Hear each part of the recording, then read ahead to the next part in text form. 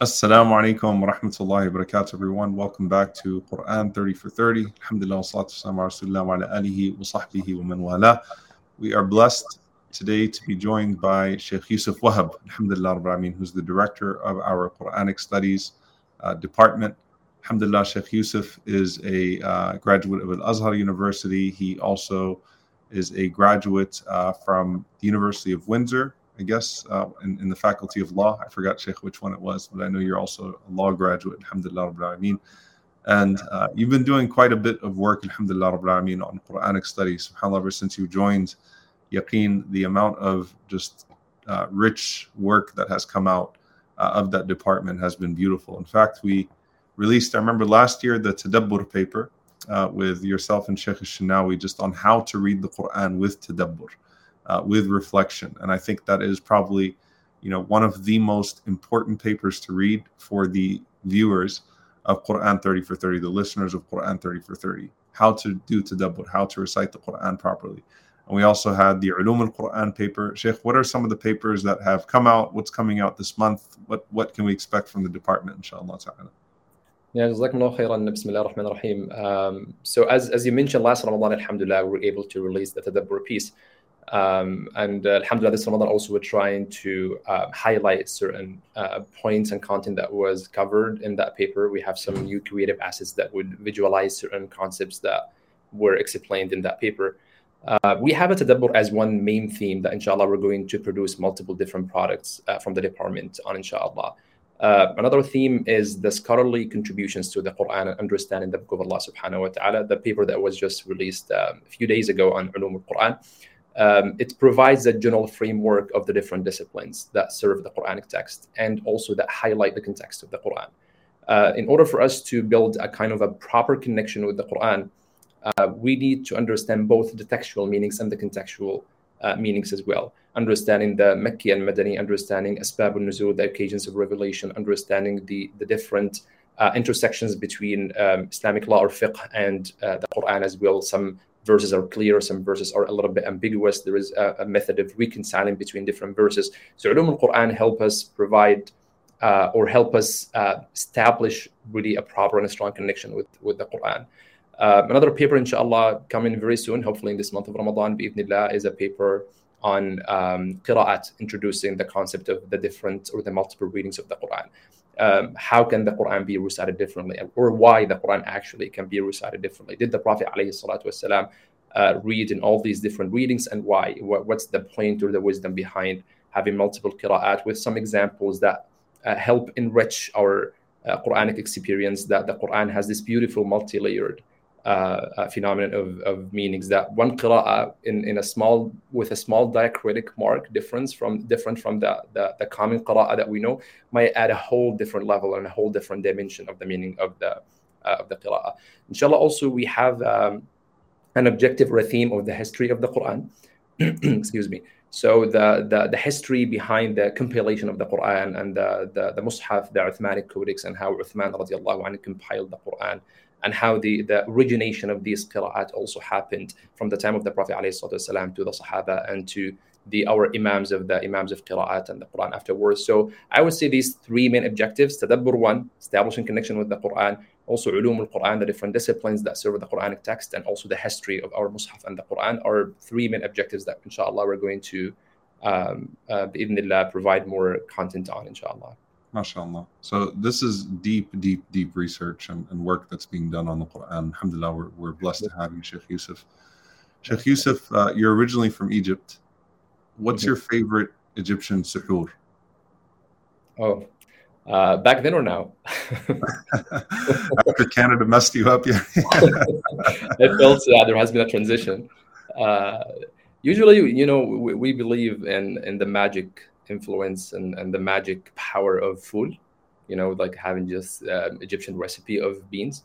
This is something that we believe is just magic. You will never feel any kind of hunger if you actually eat food. Or the whole country, I believe, actually has eat food on this. I know there are a lot of bad stigmas. Sheikh Abdullah is laughing. There are a lot of not really good perceptions about food and its effect, but this is my culture and this is my food. It's a superfood. It's a superfood, right? It's a superfood. It is.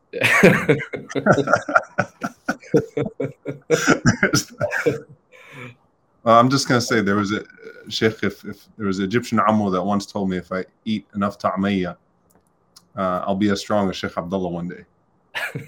Just if You never I eat know. enough ta'miyya. Do You you never think know. it's true? Like if you eat food and ta'miyya, you don't have to work out as much as Sheikh Abdullah? I don't think so. I believe in the power of Full Ta'miyya. from first-hand experience. I do believe in that. One day we'll have Not to diminish the strength and the power of Sheikh Abdullah, mashallah, but I do also appreciate the power of Full Ta'miyya. Absolutely. Sheikh Abdullah, if you ate Egyptian food and ta'miyya, you'd be a lot stronger. We're just trying to give you ideas with all the guests that come on. We're trying to give you things to incorporate into your Beast program. Because if you've seen Egyptian bodybuilders, have you seen Egyptian bodybuilders? Oh yeah, Sheikh, of course. Egyptian bodybuilders don't play, mashallah. They don't play, mashallah. But you have to inform the world that you're not calling me a fool. What is food? Let the people know. They don't know what it is. What is it? And ta'miyya. Explain what it is. Okay, so full is beans. I know there are a lot of different types of beans, but I think it's the common Arabi beans. And ta'miyya, everybody knows falafel, right? Falafel. And I always feel very proud of just using the word ta'miyya because people didn't know it, and I feel very insulted that everybody just uses falafel. I know it belongs to multiple other cultures, but ta'miyya is still... Actually, interestingly enough, there is one area in Egypt, Alexandria, that actually, until today, they use the word falafel. They don't use the word ta'miyya. So it's still typically considered an Egyptian word. Whereas, I don't know. It's typically considered still an Egyptian word, but ta'miyya is the more common word. Yeah, but it's basically the same thing. Instead of hummus, you have beans in it. I think so all we know, Sheikh, is that it's definitely healthier than pakoras and nihari and... Ooh. You know, like I'm not going to comment on that. Very smart. Very smart. All right, alhamdulillah. We spent like the longest time. I promise to our viewers, I apologize. I'm fascinated with Egyptian food, and inshallah ta'ala, we'll maybe one day have a longer discussion on maybe sincerely or something else about Sheikh Yusuf's food preferences. But now we need to get to the Quran bi'idhnillahi ta'ala. So inshallah ta'ala, we'll go ahead and start. Bismillah, alhamdulillah, wa salatu wa salamu ala rasulillah. We are now in the 11th juz. May Allah subhanahu wa ta'ala allow us to complete the Quran and allow the Quran to complete our hearts and our lives. I want to focus on two ayat and really focus on one ayah that is the perfect response to what we had spoken about in regards to Surah Tawbah. Verse 57 and 58, verses 57 and 58 of Surah Yunus. Allah subhanahu wa ta'ala says, Ya ayyuhan nas, qad ja'atkum maw'idatun min rabbikum wa shifa'un lima fi as-sudur wa hudan wa rahmatun lil mu'minin. O humanity, O mankind, indeed there has come to you an admonishment from your Lord. Ja'atkum maw'idatun min rabbikum. Now, this idea of an admonishing from your Lord, the admonishing of your Lord applies to everybody, right? Everyone who is hearing the Quran, everyone who is interacting with the Quran is interacting with this maw'idah from Allah subhanahu wa ta'ala, from their Lord. And that's why Allah subhanahu wa ta'ala says, Ya ayyuhan nas, O people, right? So it refers to the believer and the disbeliever, the Meccan and the Medinian, the person of every single background. This is a maw'idah, this is a message for you. But Allah subhanahu wa ta'ala says, Wa shifa'un lima fi as-sudur. It is a cure for what is in the hearts. SubhanAllah, a beautiful response to, and I'm not going to elaborate too much on this ayah today, but it's a response to this idea of people who have fi qulubihim marad, right? People who have a sickness in their heart, or people who have zayghun, who have a crookedness in their heart. This Quran is shifa'un lima fi sudur. It is a cure for what is in the heart. And if the heart is healed, then everything else will be healed. If the heart is cured, everything else will be cured. If the heart has proper perception and perspective, then the eyes will see properly, the ears will hear properly. A person's happiness will be in accordance with what is in their heart. Because as we know, constriction in the heart is what leads to sadness and misery. No matter what a person has in terms of material wealth and gain, if they have constriction in the heart, then they do not benefit from or find happiness from anything that has been given to them. It is shifa'un lima fi as-sudur. It's a healing in every way. It heals us from the innovations in creed over time. It heals us from all of the corruption that exists on this earth, and it heals us from any type of punishment that may come our way in any of the realms. وَهُدًى وَرَحْمَةٌ لِلْمُؤْمِنِينَ, and it is a guidance and a mercy for the believers. A guidance and a mercy for the believers. This ayah is full of wisdom, and perhaps Shaykh Yusuf, inshallah ta'ala, this being his area, maybe would want to comment on this. But I really want to focus on the next ayah just because of the context that it comes in. قُلْ بِفَضْلِ اللَّهِ وَبِرَحْمَتِهِ فَبِذَلِكَ فَلْيَفْرَحُوا هُوَ خَيْرٌ مِمَّا يَجْمَعُونَ. Say, O Prophet, say that in Allah's fadl, in His bounty and in His mercy. بِفَضْلِ اللَّهِ وَبِرَحْمَتِهِ, in His bounty and in His mercy. فَبِذَلِكَ فَلْيَفْرَحُوا, let them find joy in that. هُوَ خَيْرٌ مِمَّا يَجْمَعُونَ, it is better than whatever wealth they amass. SubhanAllah, this is such a powerful ayah, especially coming after Surah At-Tawbah. And really, the obvious meaning that you take from it, right, is that, you find joy in Allah's bounty and in His mercy. That's where true happiness is going to be found. It's not going to be found in the material gains that people are hoarding and the things that are diverting them from Allah subhanahu wa ta'ala. Now, the real richness of the tafsir of this ayah comes first and foremost in how the ulama define the fadl of Allah, the bounty of Allah subhanahu wa ta'ala, and His mercy. The ulama, all of them, of course, in their interpretations of this or their reflections of this, enrich the interpretation of the other. Some of the scholars said the fadl, the bounty of Allah here, is referring to al-Islam. It's referring to the religion of al-Islam. And the rahmah, the mercy of Allah subhanahu wa ta'ala here, is referring to the Quran. So some of them said fadl is Islam, rahmah is Quran, the mercy is the Quran. Why? Because Allah subhanahu wa ta'ala mentions that when the Quran is being revealed, then be silent and listening to it, heeding what the message is, لَعَلَّكُمْ تُرْحَمُونَ, so that you may gain the mercy of your Lord. And Allah subhanahu wa ta'ala, of course, in just the previous ayah says وَرَحْمَةٌ لِلْمُؤْمِنِينَ, that this is a mercy for the believers. So they said fadl is the entire way of al-Islam. The entire way of al-Islam, this is a bounty. And rahmah is the Quran. And the proof of that some of the scholars use is when Allah subhanahu wa ta'ala says الْيَوْمَ أَكْمَلْتُ لَكُمْ دِينَكُمْ وَأَتْمَمْتُ عَلَيْكُمْ نِعْمَتِي وَرَضِيتُ لَكُمُ الْإِسْلَامَ دِينًا, that today I have completed my religion for you, perfected my blessing upon you, and I have chosen for you Islam as your religion. And so the ni'mah here, the great blessing, is the guidance of al-Islam. Okay, the guidance of al-Islam. Some of them said bifadlillah refers to the Quran. The bounty is the Quran, and the rahmah, the mercy, is the Prophet sallallahu alaihi wasallam. Okay, because Allah subhanahu wa ta'ala says وَمَا أَرْسَلْنَاكَ إِلَّا رَحْمَةً لِلْعَالَمِينَ, we have not sent you except as a mercy to the world. And so the fadl of Allah subhanahu wa ta'ala would be the Quran. The mercy of Allah subhanahu wa ta'ala would be the Prophet sallallahu alaihi wasallam, who is the manifestation of the Quran, right, in human form, in the sense that he is, in his akhlaq, in his way, in his character, he is sallallahu alaihi wasallam, the walking Quran. He is the walking Quran. So again, Islam being fadl, rahmah being Quran, or Islam, the fadl of Allah, the bounty of Allah being the Quran, the rahmah being the Prophet ﷺ. And then some of them said bifadlillah is the Quran, and birahmatihi is when Allah made you, hina ja'alahu min ahli al-Quran, when Allah made them from the people of Quran, which is a beautiful interpretation that some of the scholars mentioned, because it doesn't contradict the previous one. The Prophet ﷺ is the pinnacle of Ahl al-Quran, right? The greatest example of what it means to be from the people of Quran. He is the greatest person of Quran. And so the scholars here mention, when Allah made you Ahl al-Quran, when He made you the people of Quran, right? That this is a way of Allah Azza wa Jal now invoking the proof that the Sahaba have found in their own lives of the happiness that the Quran has brought to them, the fulfillment the Quran has brought to them. Realize this is later on now that, look, this is not a hypothesis, this is not theoretical, this is not something that will happen for you in the future. You have experienced the sweetness of the Quran.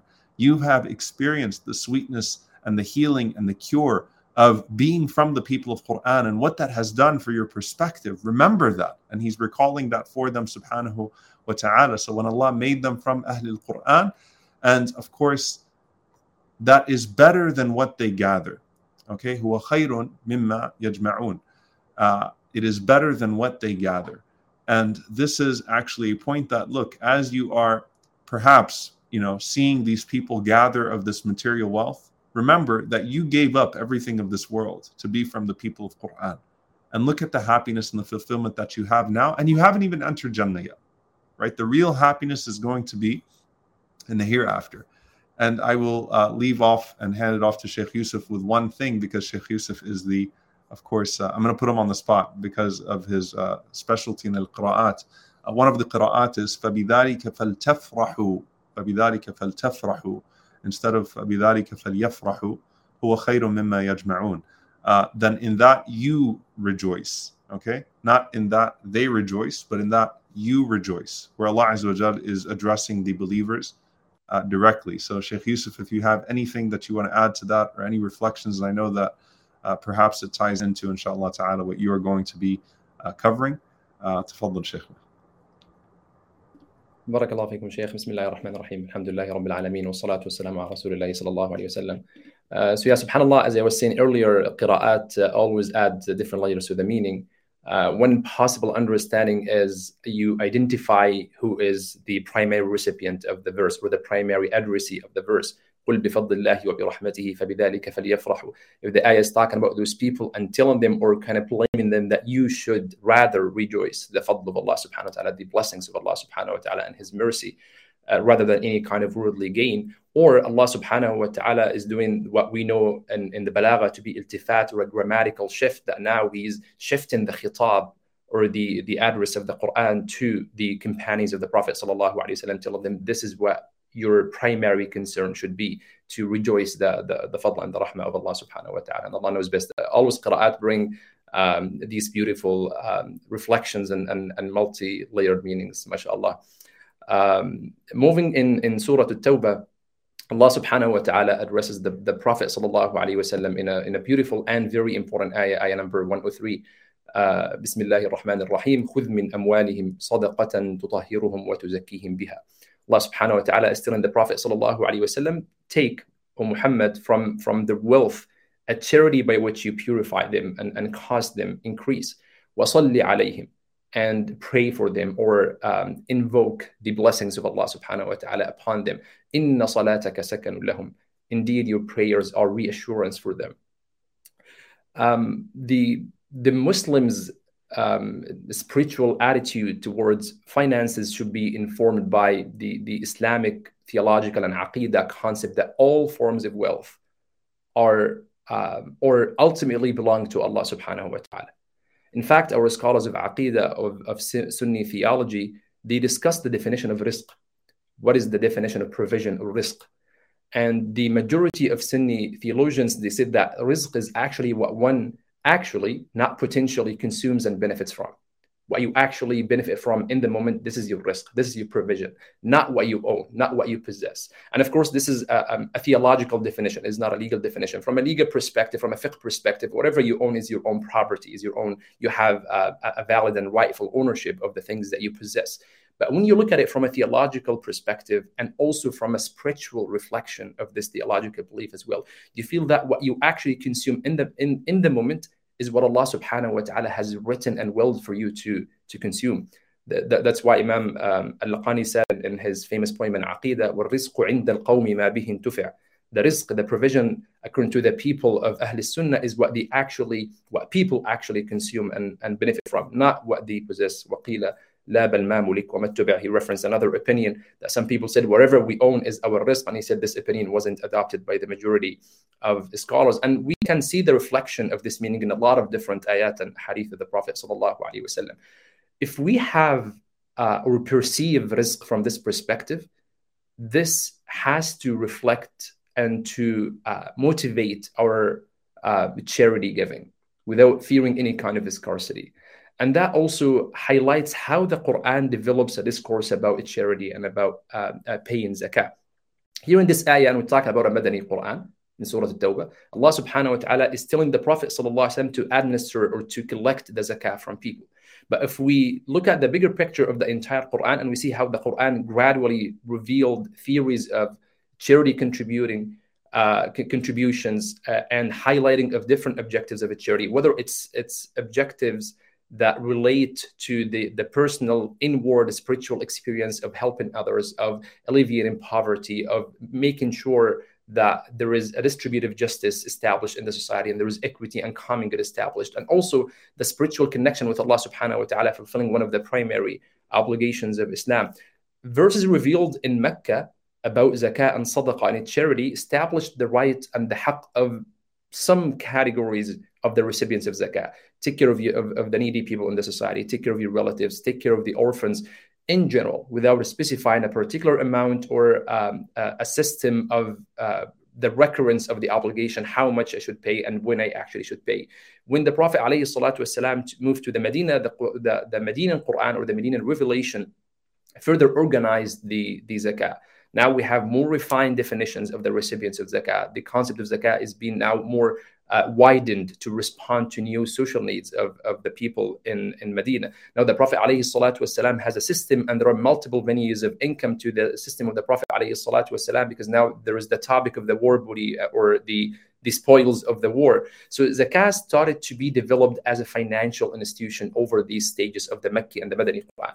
And one important part of this development was the fact that the Prophet ﷺ, as the head of the Muslim community, is responsible for collecting the zakat and the charity from the Sahaba, from the Muslims, and responsible also for distributing them to those who deserve the zakat. When we reflect on this system, we can obviously see the empirical wisdom behind making sure that justice is served and those people who need financial assistance are actually receiving their portions according to the obligation that Allah subhanahu wa ta'ala obligated us. But when we reflect on zakat specifically, we find that it has this unique blend between the spiritual benefit that goes towards the payer, the giver of the zakat themselves, and also goes for sure to the one who receives the zakat. Imam al-Ghazali rahimahullah was saying that any Shari'i law has a particular purpose, but the purposes of Shari'i laws are of three different types. We have Shari'i laws that the mere purpose is pure devotion to Allah subhanahu wa ta'ala. There is no necessarily a perceived rational meaning behind this. Like, for example, if you perform Hajj and you're going to stone the shaitan in Hajj, it's obvious that the main purpose of this ruling is just to show your submission to Allah subhanahu wa ta'ala command to do so. You might not be able to find a particular rational benefit or interest that would be fulfilled by abiding by this command of Allah subhanahu wa ta'ala. On the other side, there are ahkam or rulings that have very clear rational benefits. If you took a loan, it's an obligation on you to repay that debt or that loan. And this is something that the hikmah or the illah, there is an effective legal cause behind doing this. But there is a third purpose of some Shari'i rulings or laws that actually constitute a composite of both meanings. And zakat belongs to this one, if we want to apply the framework of zakat to this taxonomy of Imam al-Ghazali of the three purposes. Zakat belongs to the last one. There is a spiritual element in the zakat, and there is the empirical wisdom of the zakat that, as Imam al-Juwayni, rahimahullah, Imam al-Haramain, for example, said that it's a universal consensus among Muslims that zakat is to fulfill the needs of the poor and the needy Muslims. But when we look at the spiritual reflections of zakat, you find Imam al-Razi, for example, in his tafsir, extrapolating 20 different points of wisdom of the zakat and of paying sadaqah. 12 of them go actually back to the person who gives the zakat. And a lot of these benefits are about how zakat can spiritually uplift the person. How al-mal, money, as Imam al-Razi said, is derived from or is related to a derivation of the word mail, which means inclination. And mal, because people always incline towards mal. And this mal would cause the tughyan, the transgression of human beings. That's why Allah subhanahu wa ta'ala described human beings to be la yatgha, inna al-insana la yatgha. Indeed, a human being has transgressed or transgresses. Why? Because the following verse explains ar-ra'ahu istaghna, because a human being sometimes feels self-sufficient and they don't need Allah subhanahu wa ta'ala. And mal, or money and wealth, is a main reason that would cause this feeling into human beings. What highlights the spiritual reflection of zakat is the actually completion of the verse, when Allah subhanahu wa ta'ala, after asking the Prophet alayhi salatu wasalam to take care of the administration part of zakat, khudh min amwalihim, you take it from them and distribute it, as implied by the meaning, he said, وَصَلِّ عَلَيْهِمْ, and pray for them. إِنَّ صَلَاتَكَ سَكَنٌ لَهُمْ, your prayers for them are actually reassurance for the companions. This highlights two main points, and I would conclude with that. The main point is one of the spiritual reflections of zakah is the beautiful relationship between the donor and the recipient.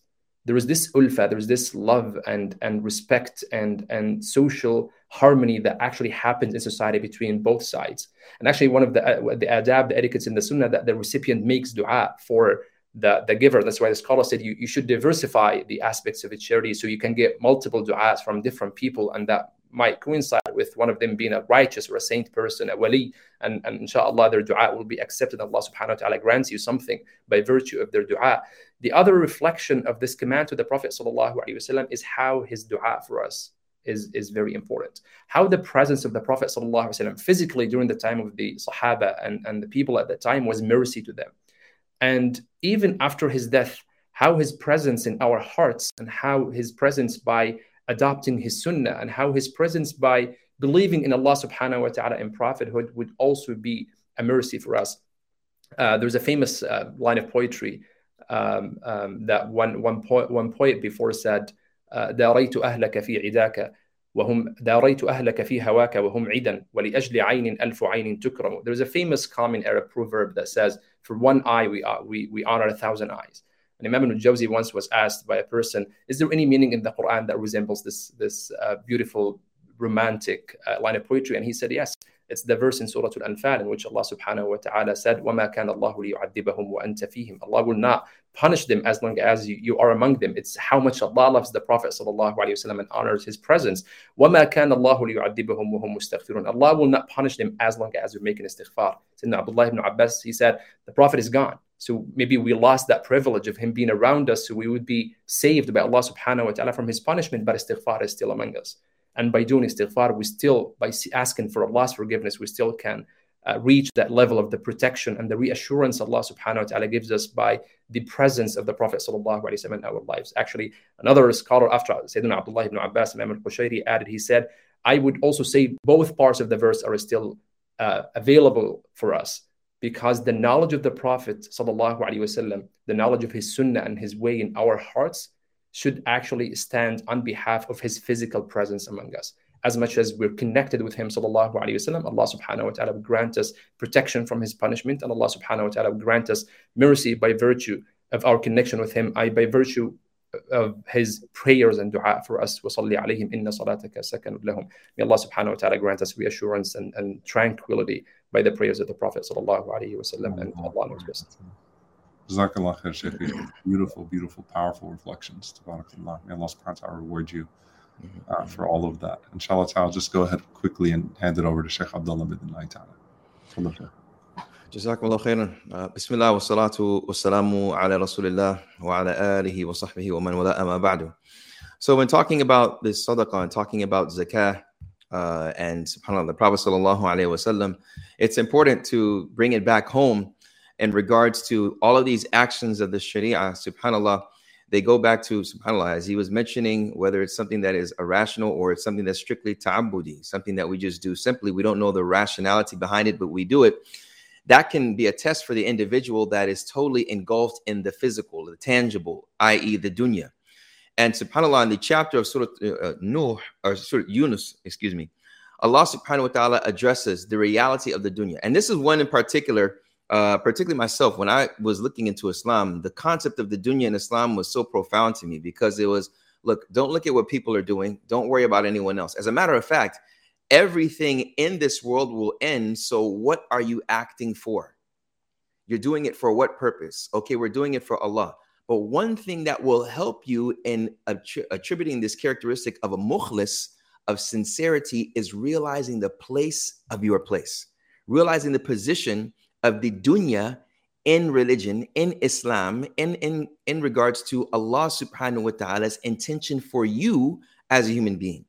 So you find consistently, subhanAllah, as Umar ibn Khattab, when it was mentioned, he was with some of his companions and he looked at a trash can and he said, هَذِهِ دُنْيَاكُمُ الَّتِي تَحْرِصُونَ عَلَيْهَا. He said, this is the dunya that you all cherish, that you all desire and love. You find the concept of the dunya in Islam, in the Quran, and in the Sunnah of the Prophet sallallahu alaihi wasallam. It's always something that should not be cherished, to where it is preferred over the akhirah. Meaning that whatever you choose to indulge upon, any actions that you choose to embark upon, be considerate of the akhirah. And not only the dunya. Be considerate of the akhirah first, and then maybe the dunya second. Let the dunya be a means to the akhirah. You use the actions of the dunya to make sure that it solidifies or helps you in remembering the akhirah. So when Allah subhanahu wa ta'ala talks about in the chapter of Yunus, he mentions his greatness and he mentions the creation, how he creates, and subhanAllah, the reaction to some of the people. In the earlier verses, Allah subhanahu wa ta'ala talks about how there will be people that will ask Allah in times of hardship when they are in the Bahr. And then they will say, if you saved us from this, then surely we would be truly thankful. Allah subhanahu wa ta'ala goes on and mentioning right after that, because there are people that will be negligent of Allah, but when they're in times of hardship, as we talked about before, they will reach out to Allah and they will call, if you were to save us from this, we'll be very thankful. Allah subhanahu wa ta'ala continues on after that. He says, فَلَمَّا أَنْجَاهُمْ إِذَا هُمْ يَبْغُونَ فِي الْأَرْضِ بِغَيْرِ الْحَقِّ. And then when we saved them, they became outrageously against all that is right. They went back to their old ways. Allah subhanahu wa ta'ala continues on and he says,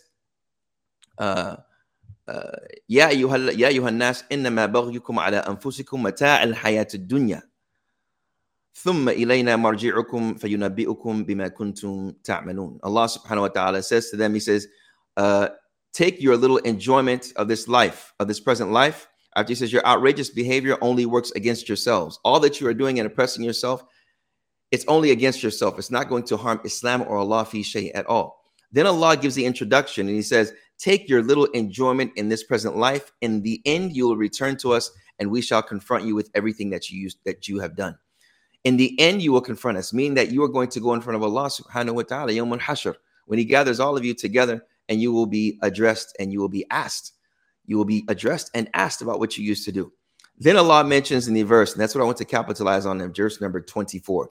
Allah says after إِنَّمَا مَثَلُ الْحَيَاةِ الدُّنْيَا كَمَاءٍ أَنزَلْنَاهُ مِنَ السَّمَاءِ فاختلط به نبات الأرض مما يأكل الناس والأنعام حتى إذا أخذت الأرض زخرفها وزينت وظن أهلها أنهم قادرون عليها أتاها أمرنا ليلا أو نهارا فجعلناها حصيدا كأن لم تغن بالأمس كذلك نفصل الآيات لقوم يتفكرون. We're going to break this up briefly. Allah firstly says here, the reality of the dunya. He gives a parable, a mathal as it's called, is a parable where Allah likens something to something else to prove a point. Sometimes that the second thing, the mushabbah bihi, the things in which he gives a likeness to, is something that we can relate to and understand with our senses. So Allah says here, the example of the worldly life is but like rain, which we have sent down from the sky that plants of the earth absorb, those from which men and livestock eat. So that's the first part. Allah says the dunya is like water. Some of the scholars mention, why would Allah liken the dunya to water? And there are a number of opinions. Some say 4 opinions or explanations as to how the dunya is like water. The first of them is that water doesn't stay in one place. It doesn't stay in one place. It's always moving. So the dunya is always changing. One day you're this age, one day you're 20, the next day you're 92. So things always change, from sickness to health, happiness to sadness. Rich, you have money and then you lose money. Things are always changing in this dunya. There's another aspect also where they say, and this probably is the strongest, is that with water, you only take what you need, because if you take too much of it, it can even be harmful for you. Even water, it can be harmful for you. Or in the way that you use it can be detrimental to you. I guarantee you, if I was to take a glass of water right now and pour it over all of these electrical devices in front of me, the water would have been harmful for me. It would have been harmful for me. Sometimes the water you use can even be haram for you. So the dunya is in the same way. Thus, Allah likens the dunya to water. And you even see this in the chapter of Kahf, when the Allah gives the same beginning. When Allah subhanahu wa ta'ala says, in Mamathul Hayat dunya, when he talks about the dunya, that he says, the dunya kama'in anzalnahu minas sama, that it is like the water that we just send down or that we bring down. So in the beginning, he says, Mathalul Hayat dunya, كَمَاءٍ أَنزَلْنَاهُ مِنَ السَّمَاءِ. It is like the water that we bring down. فَاخْتَلَطَ بِهِ نَبَاتُ الْأَرْضِ. And then the vegetation mixed with it, that mankind and livestock benefit from. So from this dunya, we are benefiting from what it has brought forth from the from the nabats, from the vegetation. Then Allah goes on and he moves on and he says, until when the earth has taken its adornment and is beautified and its people suppose that they have capability over it. To where they're mesmerized by this dunya, they take from it, they take from the dunya, and when they take from this dunya, they start to reach the level of thinking that they have power over it. As we know, Sahibul Jannatain in the chapter of Kahf, the individual with the two gardens, he reached the point to where he thought there's be no afterlife, that it's all here, I'm going to benefit from it. Rather, I'm the Malik, I'm the owner over it. I'm the ultimate owner over it. To where, subhanAllah, Allah is showing that, subhanAllah, if we do not remember the akhirah, we can be maghrur with the dunya. We can be deceived by the dunya. And as Allah mentions, don't let the dunya deceive you. Because when you gather a lot of things in abundance, it can deceive you. وَيُلْهِيكُمْ أَلْهَاكُمُ التَّكَاثُرُ, as Allah subhanahu wa ta'ala says. You'll be deceived by the dunya حَتَّى زُرْتُمُ الْمَقَابِرِ. That's your life. You will be deceived by the dunya until you visit the grave. When are we going to stop? Remember, Allah, wake up and realize that our actions should be of the akhirah. Allah subhanahu wa ta'ala continues on and he says, when it'll be beautified and they will think they have capability over it until there comes to it our command by night or day, and we make it as a harvest. And if it had not been, as it has not been flourished yesterday. SubhanAllah, Allah subhanahu wa ta'ala is showing here that his amr, his situation will come to where he can cause whatever you cherished to demise. SubhanAllah, even your family members. As Allah subhanahu wa ta'ala mentions in Surah Al-Kahf, Al-Malu wal-Banuna zinatul hayati dunya. The same verse. Or later when he mentions that the money and children are from the zina of the hayati dunya. They're from the beautifications of this dunya because it will end. But what won't end? Wal-Baqiyatul Salihat. The actions of good, the actions of khair. So using the dunya to benefit you in the akhirah. Whatever ayah and sign of Allah, you use that to benefit you in the akhirah as an investment. And Allah subhanahu wa ta'ala concludes, he says, كَذَلِكَ, when he says after that, كَذَلِكَ نُفَصِّلُ الْآيَاتِ لِقَوْمِ يَتَفَكَّرُونَ. Thus do we explain in detail the signs for people who give thought. All of what is mentioned, from what Sheikh Umar mentioned, from what Sheikh Yusuf mentioned, hafidhahumullah, all of this will not benefit if we are not from the people who give thought. Yatafakkarun.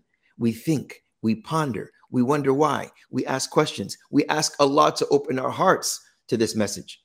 And primarily in this particular portion of the dunya, realizing the reality of the dunya and knowing that there is a place that is everlasting. And that's where Allah concludes. And he mentions in the next verse, Wallahu yad'u ila dar as-salam. Allah subhanahu wa ta'ala calls you to dar as-salam. He calls you to the place of peace, the humble place of peace where it is forever. So may Allah subhanahu wa ta'ala make us of those that recognize the reality of this temporary place and allow this temporary place to be a place of investment in the akhirah. For verily, after the mercy of Allah subhanahu wa ta'ala, we inshallah can be in dar as-salam. Ameen. Jazakallah khair, Shaykh Abdullah. Hafidhakallah. SubhanAllah, the tie-in of the three that I just, it's just the previous juz that Allah subhanahu wa ta'ala says, Istajibu lillah lil rasuli idha da'akum lima yuhyikum, to respond to Allah and to respond to the Messenger sallallahu alaihi wasallam when they call you to that which gives you life. And it is just abundant throughout these few ajza, in fact, what gives a person life. There's such a perspective shift that happens in these few ajza. I mean, subhanAllah, even Surah Yusuf, which will be coming up to in the next juz, right? Just shifting of perspective, as to what gives a person life, what gives a person happiness, what gives a person joy, how a person can view life and the pursuit of the hereafter differently. So, barakallahu feekum. Beautiful, beautiful reflection. Sheikh Yusuf, you have any take-home message for us? Jazakumullah khairan. I can't stop thinking about the ayah that Sheikh Abdullah just highlighted. إِنَّمَا بَغِيكُمْ عَلَى أَنفُسِكُمْ مَتَاعَ الْحَيَاةِ الدُّنْيَا. I'm bringing the qira'at again in the discussion. There's another qira'ah with the diacritic dhamma and مَتَاعَ الْحَيَاةِ الدُّنْيا. How the Quran views that our transgression that we do, our baghi, our injustice that we commit is actually against ourselves. How is that related to the mata'? How is this related to the enjoyment? We actually transgress against ourselves merely for the sake of enjoying this very short and temporal life. which is very intriguing. And both qira'at would actually lead to the same meaning, whether it's the predicate of the sentence that your transgression is the enjoyment of the life, or your transgression is against yourself, which is only for the sake of the enjoyment of this life. I think this is the take-home message, which is like how we view this entire life, and how we should always remind ourselves that this life is too short and it's not actually worth it to transgress against ourselves or against the limits of Allah subhanahu wa ta'ala. Allah yazik al-khair, Sheikh. Barakallahu feekum. We enjoyed having you on. We enjoy all of the research that you and your department produce. Alhamdulillah, may Allah subhanahu wa ta'ala continue to benefit all of us through you, and may Allah count it heavy on your scale, Sheikh Yusuf. And we also enjoyed your insights on food and ta'amiyya. And tomorrow we have a Desi guest, by the way. Tomorrow we have a Desi guest because I took shots. Okay. I talked about nihari and pakoras, and I'm going to get in a lot of trouble. We have a Desi guest to come and defend Desi suhoor too. Sheikh Abdullah, what's your favorite suhoor? I'm hungry today, man. I'm not going to lie. It's clear I'm hungry. Sheikh, what's your suhoor, Sheikh? Come on, we just got to give it to us. What's your suhoor? Well, dates, watermelon, and maybe some electrolyte drink, and then some water, and then maybe some oatmeal. That's it. All right, that's the stuff you eat to be swole. But what's the stuff you eat to be happy? That's it, man.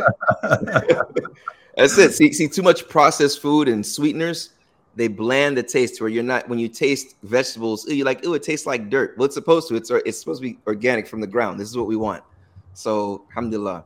Stay away from the processed food and the shaitan of sugar, as was mentioned before, and you'll value the colorful vegetables and what Allah has created. Nabatul ard, so alhamdulillah.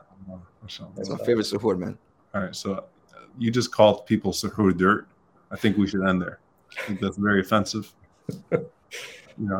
If you'd like to apologize, you're welcome to. But I'm sorry. I was just thinking, actually, I can never now join Sheikh Abdullah in i'tikaf. I would be very scared if Sheikh Abdullah is in i'tikaf. I cannot do that. Good to know, alhamdulillah. Come to Valley Ranch if you want real suhoor. Stay away from it. Definitely. Okay. Let's do May Allah bless you both. May Allah bless everyone who tuned in today. Inshallah, I will see you all tomorrow. Jazakumullah khairan. Assalamu alaikum wa rahmatullahi wa barakatuh. Salams, guys. I'm Mohammed Zaud, and I'm here to tell you about a new podcast from Yaqeen Institute called Double Take, where we cover issues and topics in Islam that give us pause. Topics such as, will my children be Muslim? Or was Islam spread by the sword? You can find us on YouTube or your favorite podcast app by searching Double Take by Yaqeen Institute.